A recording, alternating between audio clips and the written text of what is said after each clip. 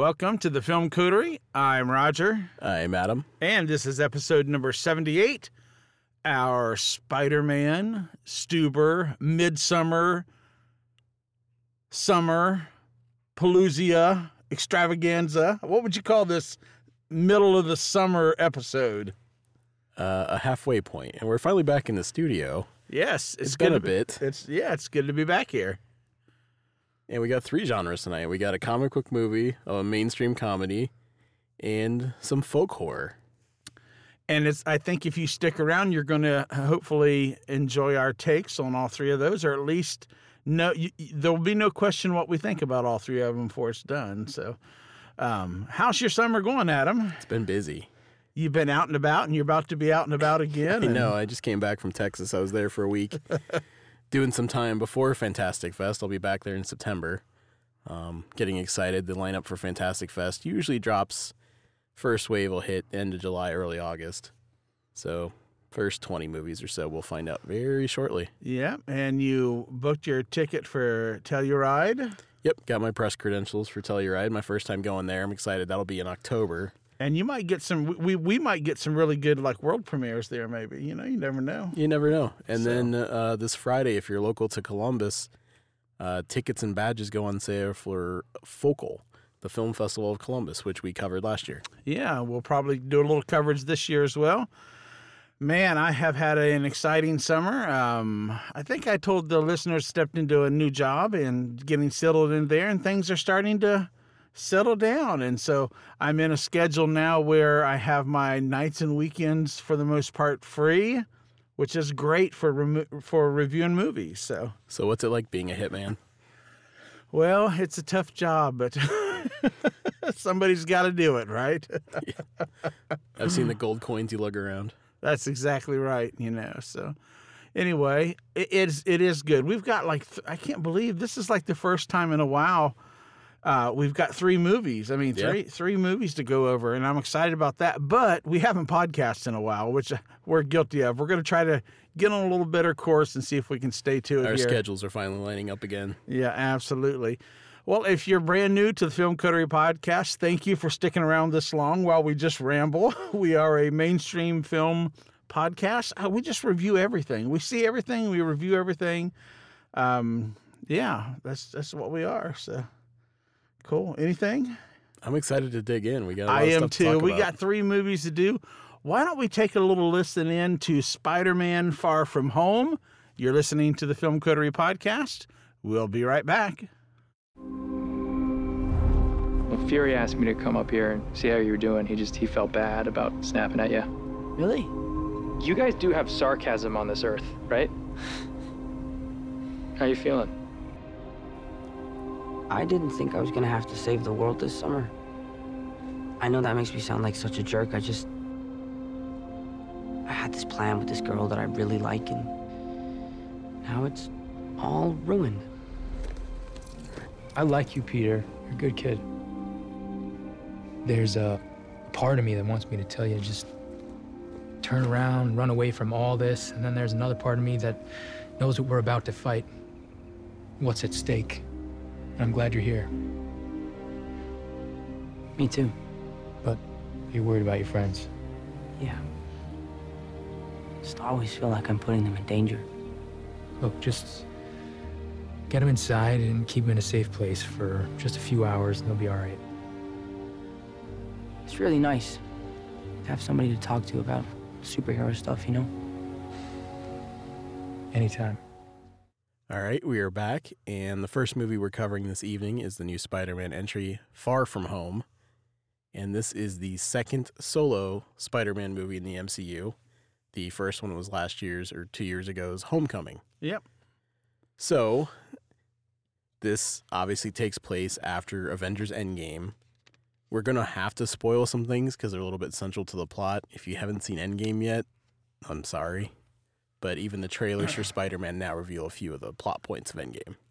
Yeah, and yeah, so I would even recommend seeing Spider-Man: Far From Home because I, Roger, am notorious for accidentally spoiling parts of the movie. So it might be a good place to just stop the podcast and go see Spider-Man, but we're going to attempt to not spoil it too bad for you. All right, so this movie picks up literally right after Endgame. We find out that the universe has called what we've referred to as the snap, the blip, and we see that these characters have arrived back instantly wherever they left 5 years ago.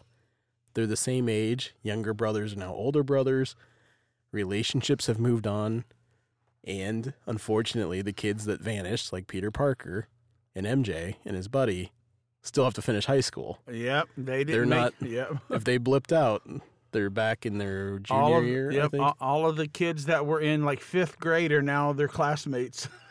Right. Something crazy like that, you know. Well, conveniently, all of the main characters from Spider-Man blipped out. How convenient.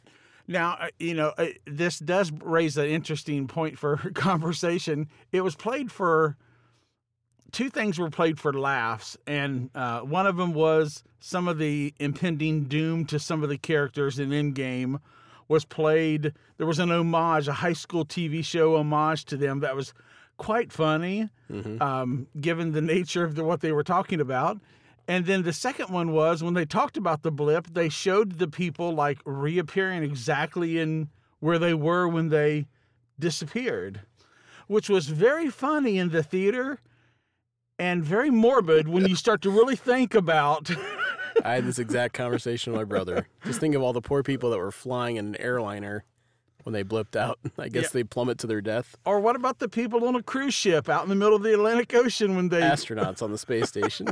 So you don't really want to pull, just enjoy it for the laugh it is. Don't pull on that thread. It's going to be morbid. Yes. But we see that Spider-Man... is just ready to put some things behind him. He just wants to hang the suit up in the closet.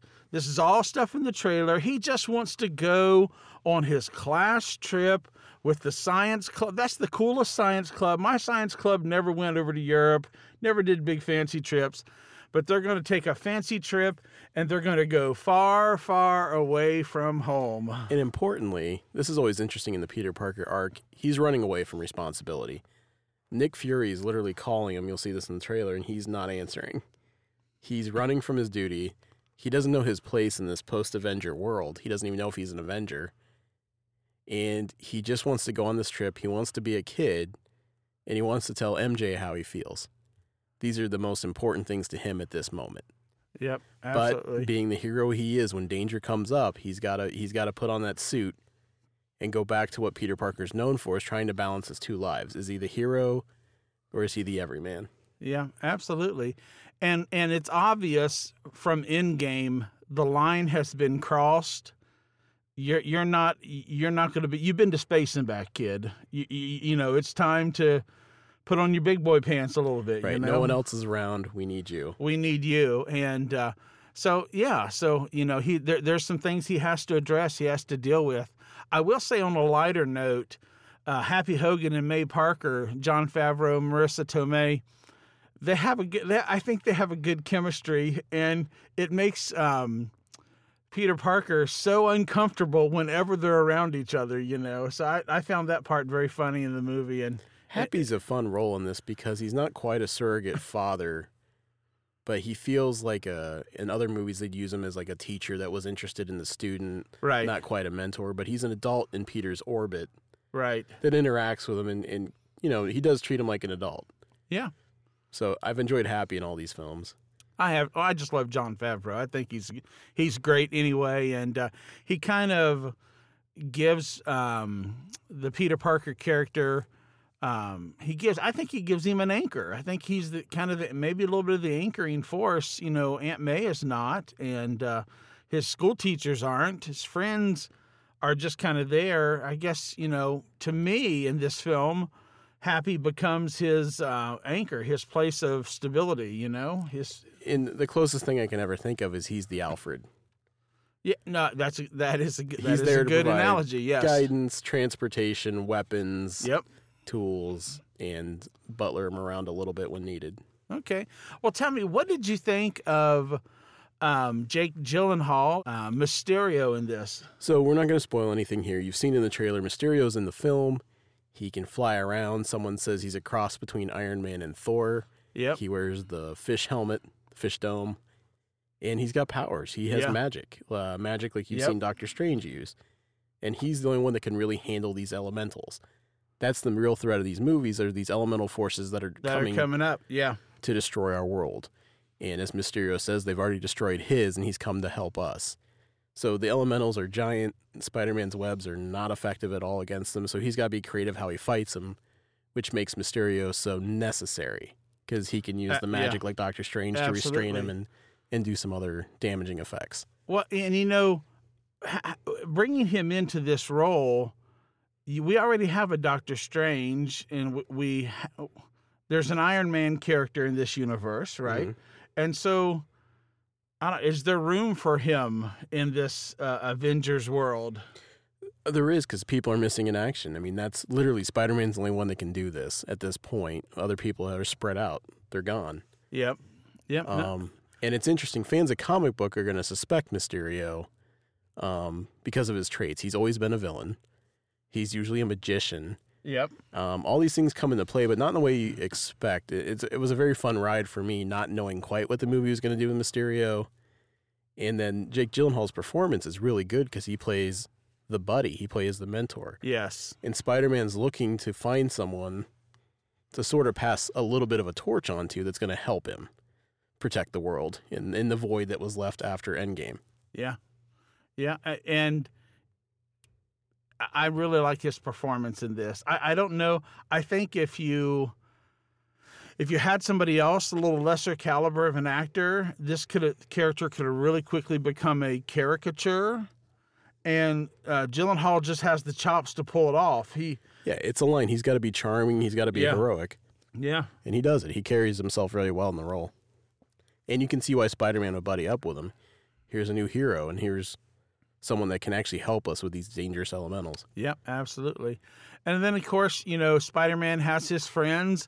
And Zendaya, who plays MJ, she's just great. She just continues to blossom and get better. And, she's really starting to take Hollywood by storm, Yeah, she's everywhere. I mean, and I really like her as MJ. She's a very untraditional take on MJ because she plays her as sarcastic and awkward.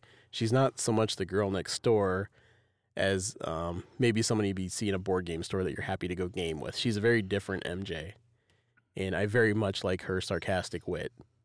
She makes me laugh in both movies. I really like how she digs at Peter Parker, and you can see why he likes her. Well, she makes him so uncomfortable, and he, to an extent, makes her uncomfortable. And so it's like they're like these forces that you throw together, and it's just oozing awkwardness all the time, And everyone but them sees how obvious they are as a couple. Yes. And if you watch both movies, and I recently saw Homecoming again, she's always watching him, and he's always watching her. They do such a good job in a lot of these scenes of them not seeing the other person, paying attention to them. And they throw in what you'd expect, some other competing love interests, but it doesn't really play too strongly, and you know how they're going to end up. I mean, that was... Maybe they felt like they had to put some competition in there, but MJ never really went for it. No, absolutely. If one thing, she's got her head grounded where it needs to be, and she's not going to be moved by silly stuff like that. Yeah, absolutely. Other thoughts about the film overall? So they're balancing two things here. They want to make a comic book movie, but they also want to make like a road trip, summer trip, collegiate high school movie. Right. Yep. I don't know that it's all that balanced. It feels like each one suffered a little bit. Okay. It wasn't a super strong road trip movie, and it's not the best of the MCU as far as the comic book action. Well, the stakes have nowhere to go but down. After Endgame. I'm just talking about the solo films. But in general, I would agree with you that the road trip version was not was just not real pulled off real great. But I did like the comic book versus, hero versus villain aspect of the film. I thought it was something good, refreshing. I really bought into it and thought, okay, yeah, this is pretty cool. Yeah, I mean, this is middle of the pack MCU for me, I think. Oh, yeah. It's certainly not among the bottom, but I can't say it's up there with the stronger elements. I very much enjoyed it. I think it's one of the funnier MCU movies, maybe outside of Thor Ragnarok. This one has some pretty good laughs. Yep. And I have some older teenagers, and I have a daughter that's 17 that's absolutely in love with Tom Holland. So if you're listening, Tom, you need to get a hold of us on the podcast here. But anyway, he can do no wrong in her eyes, and so she just came out of the theater just thinking that was the greatest movie ever, and she just absolutely, Spider-Man is her favorite hero, bar none, kind of a deal. So I think the younger crowd, high schoolers and stuff are still really connecting, at least from what I can see, to the movie. So, And I'll say this is the 4th outing with him as Spider-Man, and he is my favorite over Tobey Maguire and Andrew Garfield in the modern era. Yep, absolutely. So I would give Spider-Man Far From Home a thumbs up. I'd recommend it. I think it's a great example of a summer blockbuster film that you need to go see. And we try to do this. We'll tell you there are 2 stingers. It's worth sticking around. These are important ones. There's one in the middle, and then there's one at the very end of the credits, and I think they're both worth sticking around for. Yes, absolutely. So stick around till the last frame is done. You're going to be glad you did. Next up, we have a comedy, and a very unlikely pairing together, but that often makes for really good comedy, and that is the film Stuber. Why don't we name aside, because I'm not crazy about the name, but name aside, why don't we listen in to a little bit of the film, and then we'll come back and give you our thoughts. You're listening to the Film Coterie. Dad? Hey! Hey, kid. You actually came? Yeah, of course I can. Whoa, what does that smell? A long story. Blood, dog food, vomit. Wow, well, honestly, I'm just glad you're here. I don't care what it is. Who's your friend? Oh, Steve. Steve? Stu. Stu. I'm Stu. All right. So, what do you think? Yeah, wow. Wow, right? Oh. Look at that. Let me show you this. My hat drop a deuce. Vic. Nah, it's okay. I'm used to that. So, how do you know my dad? He kidnapped me. We killed some people. Huh. All right, and we're back, and that was a little taste of Stuber. Now, I've picked on the name of this film as not the greatest choice ever, but it makes sense for the film because it is a guy named Stu who drives nights and weekends for Uber, and his name tag, his name, Handle. His handle is Stuber.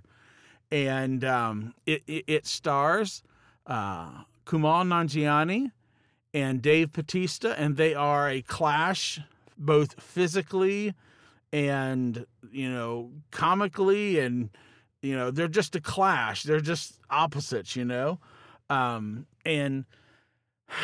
I gotta say, the premise is nothing crazy.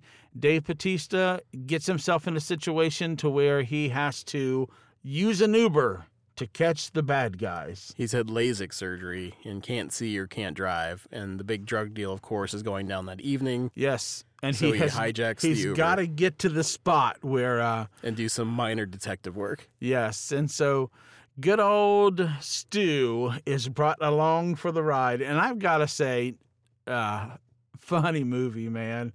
I laughed several times out loud.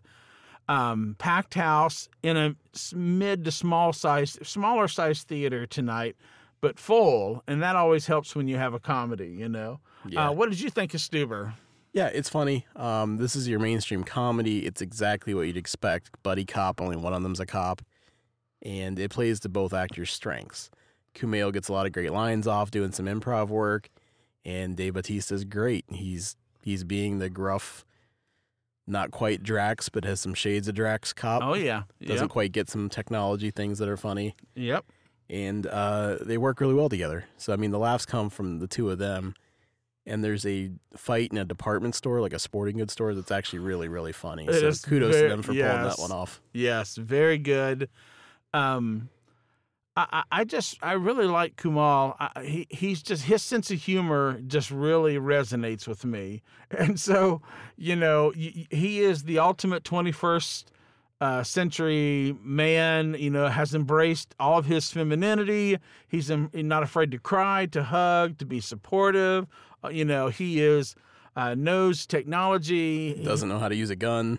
Has no clue how to use a gun. I mean, and then you've got Dave Bautista, Vic. You know, when your name is Vic Manning, you know, I mean, come on. You might be partially a caveman. Yes, he's the caveman. He's the rough and tumble cop who, of course, has a beautiful young daughter as well, too. I mean, you know, all the tropes are there in this comedy. There's a mole in the department.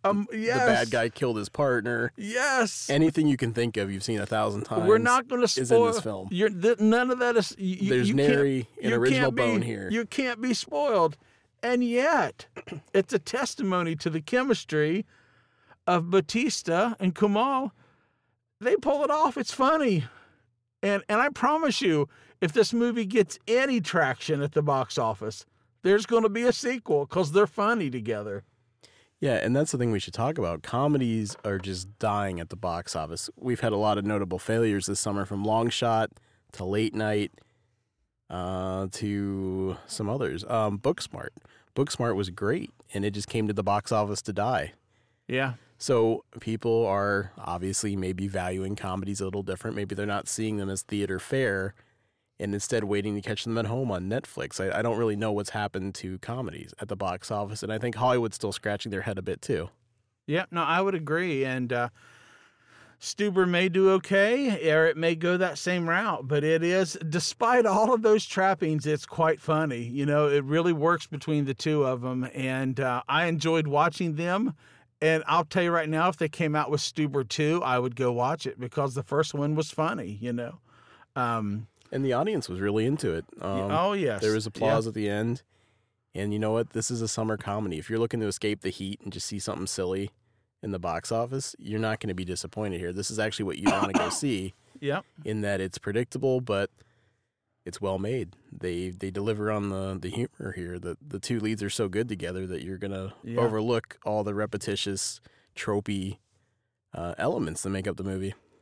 Yep, absolutely. There are a couple throwaway roles. Karen Gilliam is one. I would say her role, I think she just got invited over from Avengers to play in this a little bit. So she is not really a main character, and Mira Sorvino is not really, you know, a main character. I mean, you know, you would have thought there was a time where she would have been one of the leads, you know, but it's just not really. I think they're just thankless roles. Now, I will say, Natalie Morales, I liked her in the role, but it's not really. There's nothing, no depth. She's not really given anything to do. And either. She's playing the daughter here. Yeah, she plays the daughter. So. Unfortunately, the ladies in this film are not really given much of anything to do, you know. No, they're sidelined. And actually, Betty Gilpin is in here from the wrestling show Glow. She's really good on there, and she's not given much here, just sort of a love interest. And she's sidelined for the movie. She only really exists to be the other end of a phone call a few times. Yeah, so yeah, absolutely. So it's really just the show with Kumail and Bautista. Yeah. And they do pull it off. It's funny, enjoyable. If you're out on a date night and you're looking for something funny to see, don't be put off if you think the title is, oh, this stupid title, blah, blah. No, it's actually funny. It's worth going to see. So hopefully you'll get out and get a chance to see it and enjoy it as well. And any other thoughts from Stuber? Anything, Adam? No. I mean, I was excited when I saw the director had previously done Goon. Goon is a hockey movie with Sean William Scott. I discovered it streaming, a little bit ago, years ago, and it's quickly become one of my favorite comedies. I love Goon, so I'm glad to see he's making movies still, and he just gave us Stuber, so I hope it does well. Yep, and I actually caught Goon in Canada. Yeah. So, and I remember one of our very early podcasts, I mentioned that, and you and our former co-host, Matt, went crazy. Oh, Goon is great. Yeah, we loved Goon, So I thought that was funny. So anyway, Stuber is, I'd recommend. Go see it. It's fun. It's funny. You'll enjoy it. Now we come to our last film, Midsommar. And it is worth having a discussion about. So hold on to your seats. Let's take a little listen in to Midsommar. We'll be right back. You're listening to the Film Coterie Podcast. I told you that I want to go to that festival in Sweden. Oh, you said it would be cool to go. Yeah, and then I got the opportunity and I decided Look, to I do don't it. mind you going. I just wish you would have told me, that's all. Dude, she needs a therapist. You've been wanting out of this stupid relationship for like a year now. And don't forget about all of the beautiful Swedish women you'll meet in June. Okay, guys. That's not her again. Seriously? Babe, what's happening? Danny. I was so very sorry to hear about what happened. I'm sorry.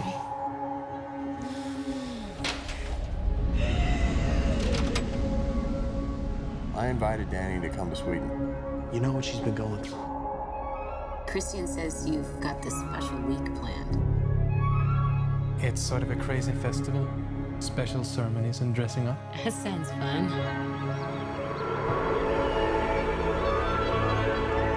Unbelievable. Welcome and happy midsummer.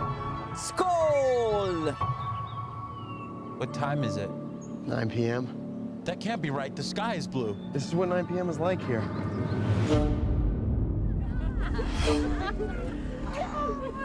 How long have you two been together? Just over 3.5 years. 4 years. Really? Yeah? What do you think? It's like another world.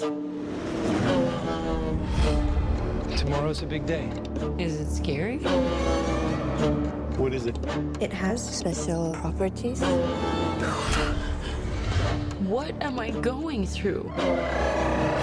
We just need to acclimate. I don't want to acclimate. I want to go. Absolutely not. All right, we are back for our last movie of the evening, and that will be Midsommar, or Midsummer, however you prefer to say it. Depends on what side of the pond you're from. It is the sophomore follow-up from Ari Aster, who gave us last year's Hereditary. Even if you're not a horror buff, you've probably heard about Hereditary, as it made a lot of waves as it came out with Toni Collette. This film feels like almost a companion piece to Hereditary. They deal with some similar elements of grief, but they're certainly different genres of horror. Hereditary had a lot of supernatural elements. It was funny. It was meant to be so. And Midsommar has some of the same humor, but it is a folk horror with no supernatural elements. Both just happen to deal with grief. In Hereditary, it's the loss of a family member, and there's some of that in Midsommar, but it's also about a slow breakup that maybe should have happened sooner. Yeah. Two of the lead characters are in a relationship. Christian, played by Jack Rayner, wants out. Danny knows, that's Florence Pugh in this movie, knows he wants out. She feels him pulling away, but they've stayed together due to a tragedy. Yeah.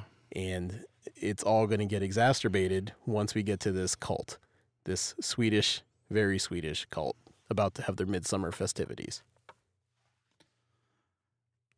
Yeah, I really, really enjoyed this film, and not in the it brought me great pleasure to watch it, but this is the reason I sit through a lot of other movies to get one like this that draws you in visually, really pulls on your senses. Kind of, in my written review on our website, I called it horror in broad daylight because some horrific things will happen in the very middle of the day, so for me, it's a very different kind of horror. A lot of times with folk horror, and I'm not by any stretch a expert, but a lot of times in folk horror, it's in the woods, late at night with fog and dark, and, as a lot of horror is. But, this is done literally in broad daylight. There's just the slightest hint of,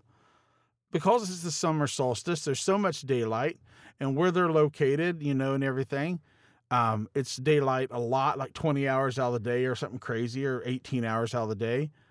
But it's so amazing that Ari Aster can really just put you in vice grips and hold you in broad daylight. I don't know. I just really found the film engaging.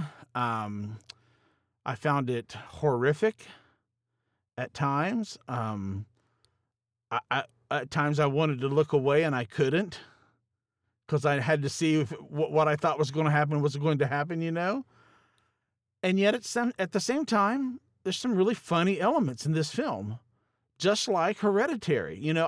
I was really nervous about Hereditary because I had heard, you came back just over the moon, and I thought, yes, man, I was a big fan of Hereditary. I thought if Adam loved this film and it's as scary as he says it is, I just can't watch this film, and I'd put it off. To be fair, I was never pitching Hereditary scary. No, you were not. Yep. You were not.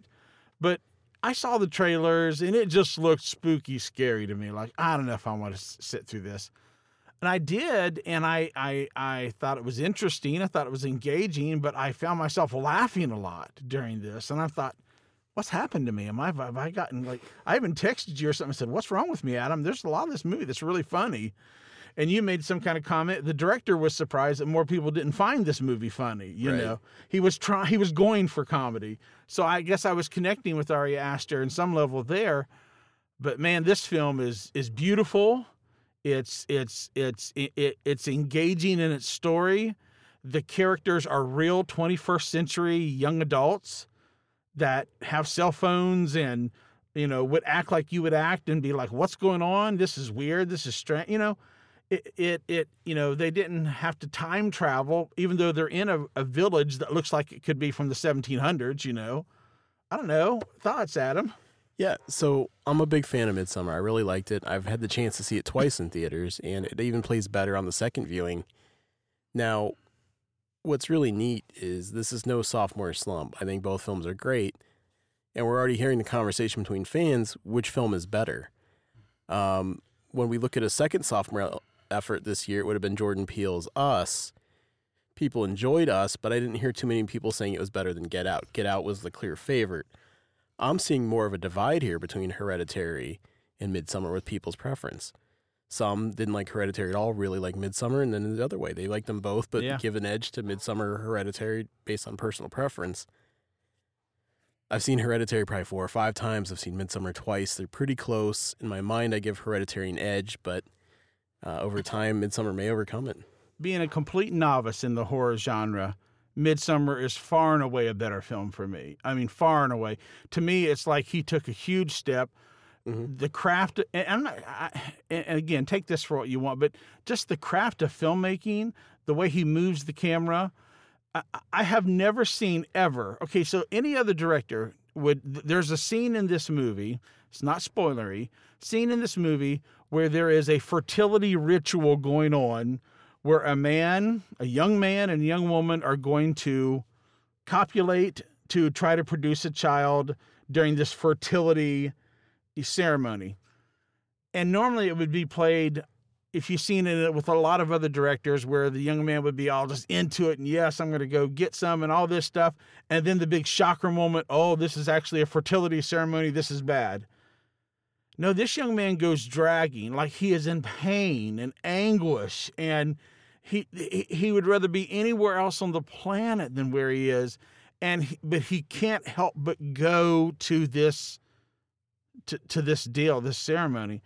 And then there are times where you're like, oh, you're cringing with him, and then he'll do something with one of the other actors because it's a ceremony. It's not just him and a girl. There's other people involved in this cult ceremony. And somebody else in that cult ceremony will do something and you'll start laughing. And then I'm feeling guilty because I'm laughing because I should be feeling the anguish that he's feeling, but it's very, very funny. Right. When you're safe, you're watching it when from you're a safe, safe distance. And that's one of the elements I really like of modern folk horror is that 2 of the things they almost always do right away in horror movies are get rid of cell phones and isolate the characters. Yeah. Folk horror does that nicely because you're already away from everyone. They can make it so you're out of cell phone range of anything, no signal. And the thing I really enjoy about this subgenre is that you would naturally not be worried about something that would normally worry you. For instance, when you go to a Renaissance fair, you think you're safe. You're not worried the Black Knight's going to ride you down. Right. And beat you with a flail, right? Yes. You're a tourist. Yes. So when weird things are happening around you, you don't have that sort of fight or flight response. You think you're just watching theater. You feel safe. Everyone comes to do these things. And you would naturally stay in that situation longer than you would, if it was something odd happening in downtown of your home city. because you're in this place that's weird. And that's what's kind of fun to me about this movie. It builds up. The characters do some drugs. Obviously, that would also help them stay there. And then when they're stuck, they're stuck. And it gets more horrific as it goes. Oh, yes. I'm telling you, this movie, it's worth a second watch. You know, the content is just hard to watch at times, for me. It's just hard to see. It's a horror film, and I don't naturally gravitate toward this kind of film. It's just not in my genre, But, man, this guy can hold a camera and use music and use lighting. And we haven't even talked about the foreshadowing and the symbolism everywhere around these kids when they're in this village, He opens the movie with a collage that I bet if you could pause it and just study it, it's the whole film shown to you right at the beginning. There's a lot in here about the seasons, from death to rebirth. Yes. So I just really was engaged by this film, was really like, wow, this is, the content is hard to watch. Somebody said, would you recommend this film to someone? I have a lot of people, no, I would absolutely not recommend you see this film, because you will not enjoy it. But if you're somebody if you like the horror genre, if you like folk horror specifically, if you liked The Witch, if you liked Wicker Man, if you liked Hereditary, I think you owe it to yourself to give this movie a shot. I mean, it is very well done, very well shot.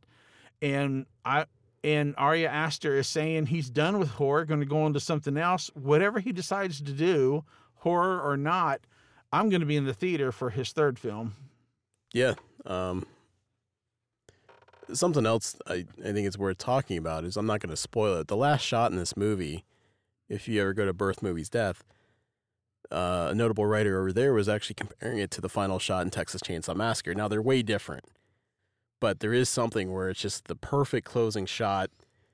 The emotions that are displayed there are masterful, and it leaves some questions about whether this is anguish or whether this is release and feeling like rebirth. Because again, the movie does move from the opening of death to rebirth and starting anew and maybe getting something out of your system, actually processing the grief in a horrific way, but getting it out and starting anew in the new season. Yeah. Now, something else I really appreciate what Ari Aster's done in his films is the character development. A lot of movies like this would have started on the plane, but we get introduced to these characters and it's 20 minutes before the credit. Yep. We get a lot of development right there, and I think that's important for the rest of the film. I could not agree more. He takes his time to let you get to know these characters. And Florence Pugh is just, okay, let me just say this. I've seen her in a couple things now, and she's just great. Wrestling, she's in this movie called Small Little Indie Fighting with film, My Family. Fighting with My Family. Phenomenal in that movie. If you're a wrestling fan or not, you should see that movie. If it's on iTunes, you should rent it. Fighting with My Family. Great. And then she makes this, and it's a completely different character. She's physically looks completely different, and completely, you buy it. Pulls it off.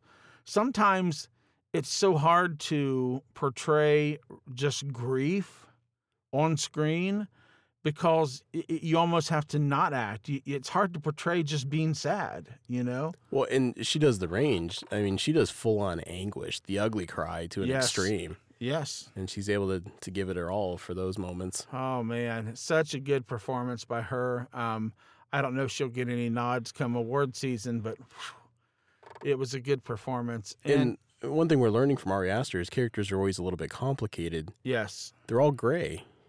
She's not the best girlfriend in the world. No. And Christian, the boyfriend, is a jerk, but he's not the biggest jerk you've ever seen. No. They kind of nitpick at each other, and your own personal take on how this movie may make one seem better or worse to you, but they're all shades of gray. There's no perfect characters in his work. Yep, absolutely. So, if you're into the horror genre, I'm going to recommend Midsommar to you. How about you, Adam? Absolutely. If this isn't in my top 10 at the end of the year, I'd be shocked. We're having a very good year for film. It was my number one anticipated movie this summer, and I was so happy that it delivered for me. Well, that's great. My number one anticipated film is still just a few weeks away, but we'll get to that on the next podcast. You know which one I'm talking about. I think I do. Yes. Hakuna Matata? No, you don't know. You don't know me at all. 78 episodes. I know. It's Tarantino. Quentin Tarantino, my friend. Hollywood story here. My number one anticipated film of the year. But anyway, we'll get to that in another podcast. Midsommar. It is interesting. It is complex. It's horrific. It's scary. But yet it's also funny and engaging and moving. So Ari Aster, hats off, man, from the Film Coterie. You hit it out of the park. All right, we'll be back with our coming attractions. Just kind of let you know how you can stay connected to us and what we might have on the agenda over the next few weeks as we smolder through the doldrums of summer on the Film Coterie podcast.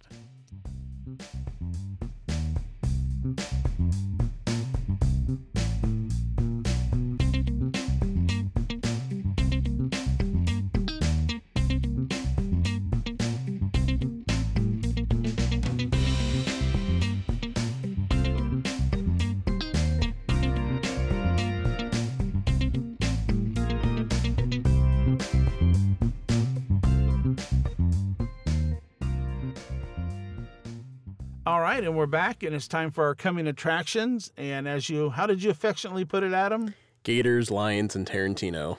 There you go. That's what's on the agenda for the next few weeks. We have the, what is the Gator movie called again? Crawl. Hurricane horror at its finest. Yes. A hurricane and a killer crocodile or alligator, or whatever you want to call it. That'll be interesting. And then we have The Lion King. Live action. Oh, let's just call it CG animated Lion King. Yes, let's call it CG animated. And my number one most anticipated film of the year.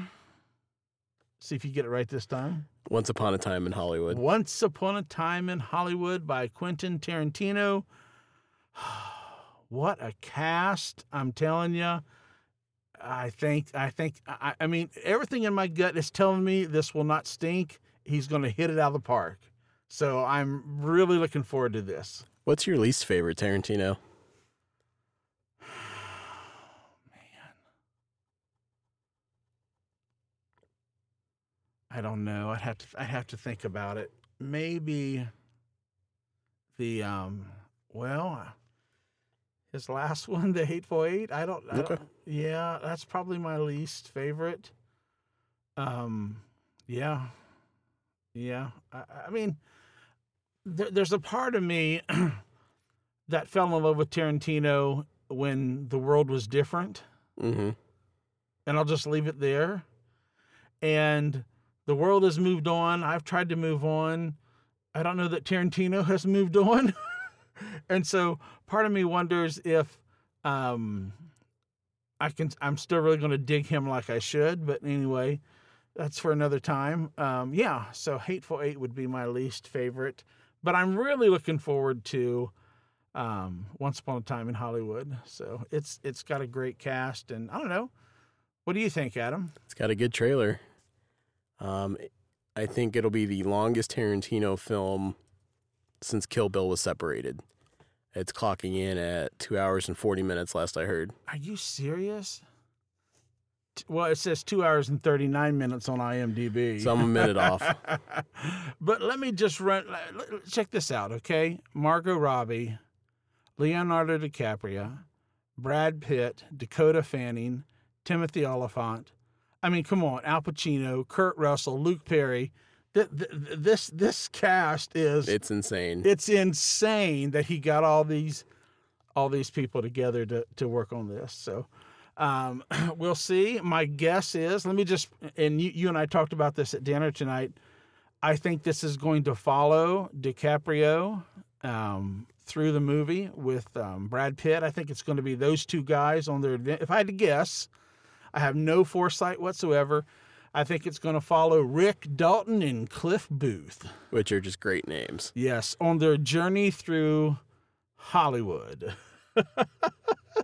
In that era. In that era, yes, which you gotta love. So, yeah, it's gonna be the '60s Hollywood at its best, and worst. And worse. Of course, it's Quentin Tarantino. Yeah, we're gonna see the underbelly. Well, the thing with Tarantino, he's not afraid to play with history. So, just because Charles Manson is in the film, we don't necessarily know what's going to happen. Yes, unlike Marilyn Manson, as I kept referring to him during dinner tonight. But no, yeah, absolutely. We've seen that with Inglourious Bastards and some of his other films. He's not afraid to just screw around and write history the way he wants it. So, should be a lot of fun. Really looking forward to this, and I'm looking forward to our next podcast. So, yeah. All right. Well, you guys have a great one. Thank you for sticking with us to the very end. This is the Film Coterie podcast. How can they stay connected to us, Adam? The best place is on Facebook, facebook.com/Film Coterie. We are also on Instagram and Twitter with the same handle. Just look us up under @Film Coterie. And we have a website, filmcoterie.com. All right. That's going to do it for this week's episode. We'll see you next time on another episode of the Film Coterie podcast.